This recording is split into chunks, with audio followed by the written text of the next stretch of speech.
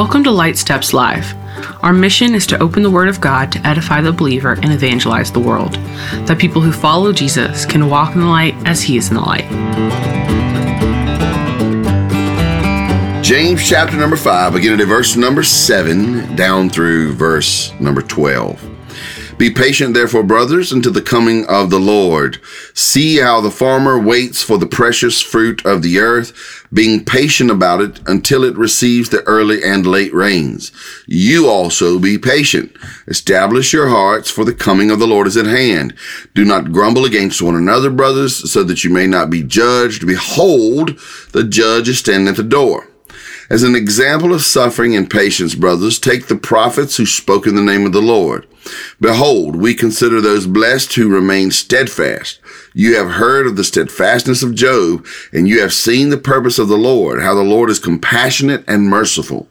But above all, my brothers, do not swear either by heaven or by earth or by any other oath, but let your yes be yes and your no be no, so that you may not fall under condemnation. I have 4 big thoughts and a lot of little tiny thoughts about waiting today.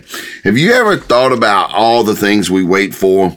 When I was in the Army, sometimes we would get in line, especially in the early days of being in your basic training and things of that nature.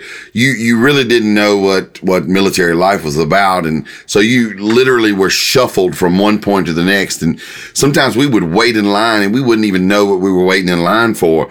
I'll never forget waiting in a line, but it was going around a corner. And so up to a point, I just knew that the line went around the corner.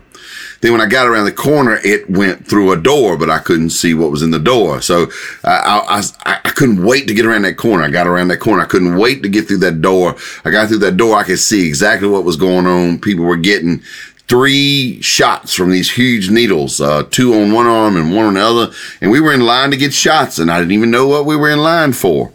It really blew my mind.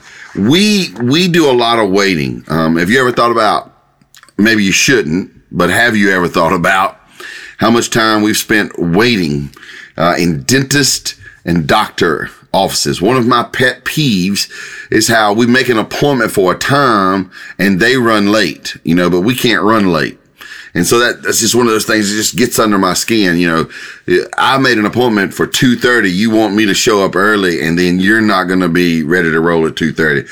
Or how about how many times since 9/11, we've waited in line at airports, security lines. It drives me crazy.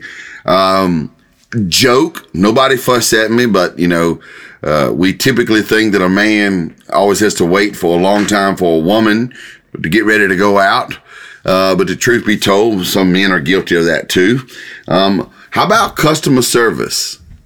Oh man, these days you call them and no person answers and you got to do all these things. And once you've done all those things, you just got to wait. How about traffic? Oh my gracious. When you're going along the interstate, 2 or 3 lanes, speed limit 70 miles an hour, you come to a screeching halt and you can't see what it is. And sometimes it's something sort of sad or gruesome. Someone's had an accident. And then it's easy for me to forget how much I hated waiting. And sometimes it's something dumb.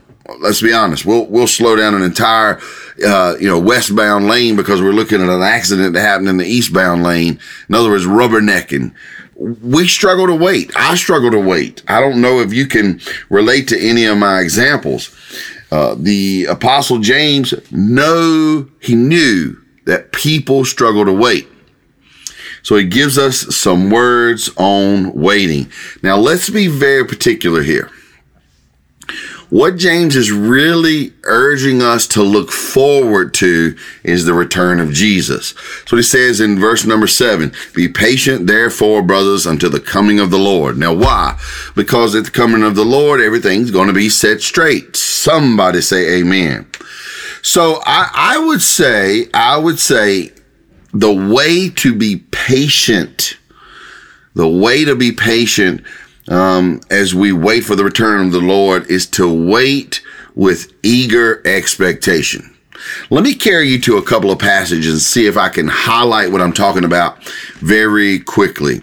The first passage I think of is just a few pages backwards in your Bible, in Hebrews chapter number 9, if I can get my pages to turn.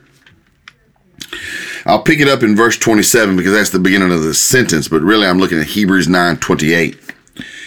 Hebrews 9:27 to 28. And just as it is appointed for man to die once, and after that comes the judgment, so Christ, having been offered once to bear the sins of many, will appear a second time, not to deal with sin, but to save those who are eagerly waiting for him. That's where I get that line, wait with eager expectation.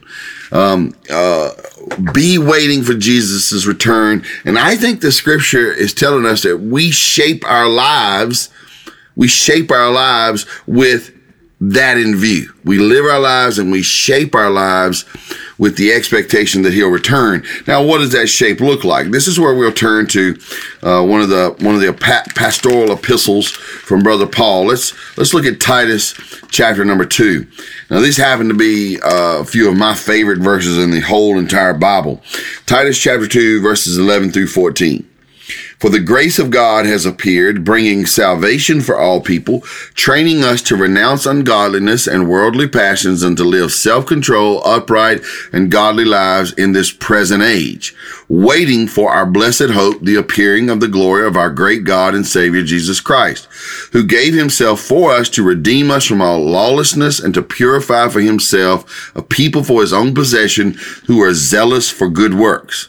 And he tells, I'll add verse 15, the Apostle Paul tells Pastor Titus, declare these things, exhort and rebuke with all authority, let no one disregard you. So what are we doing? What does eager expectation look like? What does it look like to eagerly expect and wait for the return of Christ? Well, there's some inner work that's going on. We are to be renouncing ungodliness, renouncing worldly passions. We're to be embracing the Holy Spirit's help to live self-controlled, upright, and godly right now in this present age. And we're also to be zealous for good works. So that's inner work that the Holy Spirit is doing in us, inner work, and then there's outer work, what the Spirit wants to do through us, in us and through us. So you go back to James chapter 5 when he says, be patient therefore, brothers, until the coming of the Lord. See how the farmer waits. Okay. What's interesting is if anybody knows anything about farming, the farmer does have to wait. But what the farmer also does is everything that's in his control. He plows, he removes rocks, he fights off weeds, he deals with bugs. But he has to wait for the rain, the first rain, the latter rain. He has to wait for the weather conditions to be right. So a farmer waits with the expectation that the things that are out of his control are going to be taken care of by the Lord, but he also works with ready hands on the things that have been left to him to do. So I see this wonderful partnership with the living God when we wait with eager expectation. We believe he's doing a work in our lives. We believe he's doing a work through our lives. We believe that there's good works for us to do. And so like a good farmer, as James says, who waits for the precious fruit of the earth, being patient about it until he receives the rain. We do what we're called to do, and we trust God with the things that we're not in control of. Now, what's interesting here is when he uses the words that were translated into English in the English Standard Version that I'm using, it says, be patient therefore. But in some other translations, it says, be long suffering. Now, I can see why modern day English translators take that out. We don't like the sound of that. Be long suffering. But that's what it's calling us to. This is definitely a very hardcore marathon. And so it doesn't mean like clean the house. There's visitors coming in an hour. It means keep cleaning the house because you don't know when the visitors are coming, and have the attitude that I'm gonna keep the house clean, forever, every day, all day, forever. Well, this is this idea that God is working in our lives, and he's preparing us for the return of Christ, or he's preparing us to come unto him. And we're to allow and embrace this work all the time.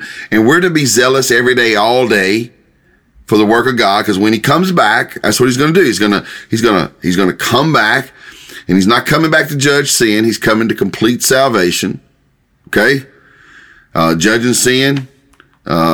He's opened up the door of grace. The door of grace will be closed, and the door of glory will be opened, and all those who have eagerly awaiting him will be caught up in the air, as another place in the scripture tells us, and we'll be consumed in holiness. What do we do till then? We suffer long. Think about the time scale of what he's calling us to do. He's saying, live every day like I might come that day, and live with the attitude that it might be many days that I come. You say, are those counter one another? Yes. Expect the need of the necessity of patience. Expect it. But also embrace the necessity of urgency as a tension, and we need those tensions. So wait with eager expectation, understanding that God is working in you and God is working through you. Understand that the life of a farmer is about leaving the things that are out of that farmer's control in God's hands, but it's also about doing the things that are in our control. Secondly, there's so much I'd like to say here, but I don't want to belabor our time too much. Secondly, I think it's really important to see in verse 9 that we should wait with others in kindness while pursuing contentment. What do I mean by that? Go back to verse number 9, okay? Really, I think we should start in the middle of verse 8, which says, establish your hearts, for the coming of the Lord is at hand. Like, get your heart ready. This is the seat of your affections, and also the expression of how we engage emotionally with things around us. Establish your hearts, for the coming of the Lord is at hand. Do not grumble against one another's brothers. Now, I want to say a couple things about this. Go back to my point. Wait with others in kindness while pursuing contentment. All right. Let me see how I can shape these thoughts. Now, number one, we should understand that we're being called to live like this in community. How do I know? It says don't grumble against your brothers. There's no Lone Ranger Christianity. That thought process is absolute, unabated hogwash. Okay? That's where this part where I say wait with others. In Hebrews chapter 10, one of the things I love is, that's that passage preacher's quote where it says, not forsaking the assembling of yourselves. And he gives the reason. Why? Since, all the more important with the day at hand. In other words, we need to remind each other that what we're doing is waiting for the return of Jesus together. Okay? And we do that in community. But we do it with kindness. Don't grumble against one another. Don't, and that's exactly what it said. Don't grumble against each other. In other words, watch your mouth. Be careful how you speak. And then he gives the reasons, like when you grumble against people, you're making a judgment. And says, watch out. You're not the judge. Watch out. The judge is actually coming. Okay. And I'll go ahead and tell you this. Grumbling will ruin a whole lot of stuff. So what happens is we can tolerate something for a little bit of time. I was listening to some podcast recently, and it was a podcast off of a radio station in Chicago, and they were just doing these little sound bites about how we lose patience with each other, and they were talking to this lady who played in an orchestra for a long running play, an orchestra where they were in cramped quarters right there under the stage in the orchestral pit, and she was sort of griping one day about the temperature down there, and said one of her orchestra mates says, just sighs really loud, says, I'm just tired of the sound of your voice. They got this job, which is what they want. They want a job as a professional musician in this setting. They got this job, and they're in a long running play, which means it's successful, right? So they're at the job they want, doing the thing they want, and it's a success. But what do? They grumble against each other, right? That's what we do. So the Apostle James says, don't do that. As you're waiting on the Lord, he is urging us to let the greater thing we wait on together rule the lesser things that drive us nuts about each other. that is just good, solid, sound counsel coming to us by the Holy Spirit through the Apostle James. And it's really important that we establish our hearts on that big thing, that Jesus is coming back. All right. And so there's sort of this love reason, Jesus will return. And there's also sort of this lament reason, I'll call it. The judge stands at the door. It's one and the same thing, right? Establish your heart. The Lord's coming back. Don't judge one another because the judge is standing at the door. There's that tension again. Okay. Thirdly, and I see our time is just flying. Boy. Thirdly, wait in your blessed station, looking back and ahead. Wait in your blessed station. Now, sometimes people will use that phrase blessed like a curse, like they're cursing. I don't mean it that way. I mean, you're blessed. Let me see if I can phrase it like this. What James does then is he uses a couple of illustrations, one per verse, in verse 10 and verse 11. First thing he does is he uses the example of all the prophets who preached the word of God, and they were waiting of the coming of the Messiah. In other words, they had what I'll call a double wait. They were waiting for the coming and the coming back. Okay. We have a blessed station right now. We're just waiting for the coming back. Our faith should be easier because we've seen him come. All right. And we know his life.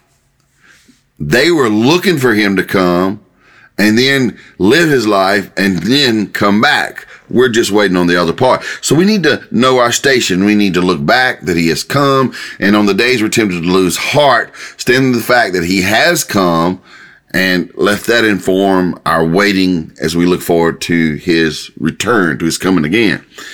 So live in your station and let it encourage you. Secondly, he uses the example of Job. Did you notice that? He says, Job remained steadfast. It says, you heard of the steadfastness of Job, and you have seen the purpose of the Lord. Wow. He's actually referencing the entire story and life of Job. He says, you see the purpose of the Lord. God's going to get glory off his people. And if you'll hang with God through the things that are frustrating, if you'll wait for God to show up, if you'll wait for God to answer all the issues of your life, you're going to be blessed. And there, Job is your answer. That's a tough answer. So then fourthly, as we move toward a close, and I'm running fast because I see time is running away. Praise God. Fourthly, also wait with careful speech. This is a packed session right here, and so much could be said about these beautiful verses that I'm not saying. But go back to verse 12. But above all, my brothers, do not swear, do not give an oath. This isn't simply saying don't cuss. But above all, my brothers, do not swear, do not give an oath, either by heaven or by earth or by any other oath. Let your yes be yes and your nay be nay. The real thing here is truth matters to God. What we say matters to God. Giving our word matters to God. And so he's saying, in this time of waiting, don't grumble against each other, and don't run your mouth too much. Don't make promises you can't keep. Don't make oaths that you can't live up to. Live in simplicity. He says above all. If you guys notice this, verse 12, but above all. In other words, this is even more important than not grumbling with each other. This is in essence, don't grumble with God. And you go back to that lesson from a bit ago in James. Don't say, I'm going to go to this town and do this business. Say, Lord willing, I'll go to that town. Lord willing, I'll do that business. But don't swear by anything. Don't make an oath by anything. Learn to be that sort of person that when you say something, you just need to simply say it and you mean it. If you say yes, you mean yes and you'll follow through. If you say no, you mean it and you'll follow through. Let your yes be yes and let your no be no. Why? He says this is important because it'll keep you from falling under condemnation. Don't be a person who's going around trying to play God. Don't be a person Don't grumble against others. Don't be a person who undercuts others. And also don't be a person who attempts to undercut God's plan. And that's what's at stake while we wait. That's literally what's at stake while we wait. We absolutely have to become people who wait with eager expectation, trusting God to work in us and through us. We absolutely have to see this as a community thing. We wait with others in kindness. Not just wait, but we wait with kindness. We don't grumble. We appreciate the station we're in. We're not like the prophets who are looking at the coming and the coming back. We've seen the coming of the Lord. We're looking at the coming, and we understand that our station in life, like the prophets, like Job, is God's doing something. God chose for us to be alive at this time, and it matters in our life, and we can trust God with it. And finally, we want to wait with careful speech. We don't want to undermine our brothers, and we don't want to undermine the Lord. Why? Because condemnation comes to those who ignore these warnings.